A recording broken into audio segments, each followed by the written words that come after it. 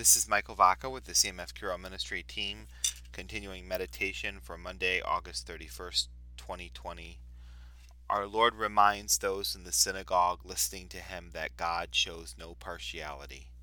He is available to heal, to restore, to give hope to all people. He was not accepted by the Jewish leaders, and he reminded them that others would accept him. That infuriated them, and they tried to throw him over the cliff. They were infuriated because the Lord banished their presumption that they were favored because they were part of Israel, the chosen people. But what matters to God is fidelity and love, and all can please him. Yes, it is a privilege for Israel to be chosen as the special people of God, but God's plan was to reach all people through Israel.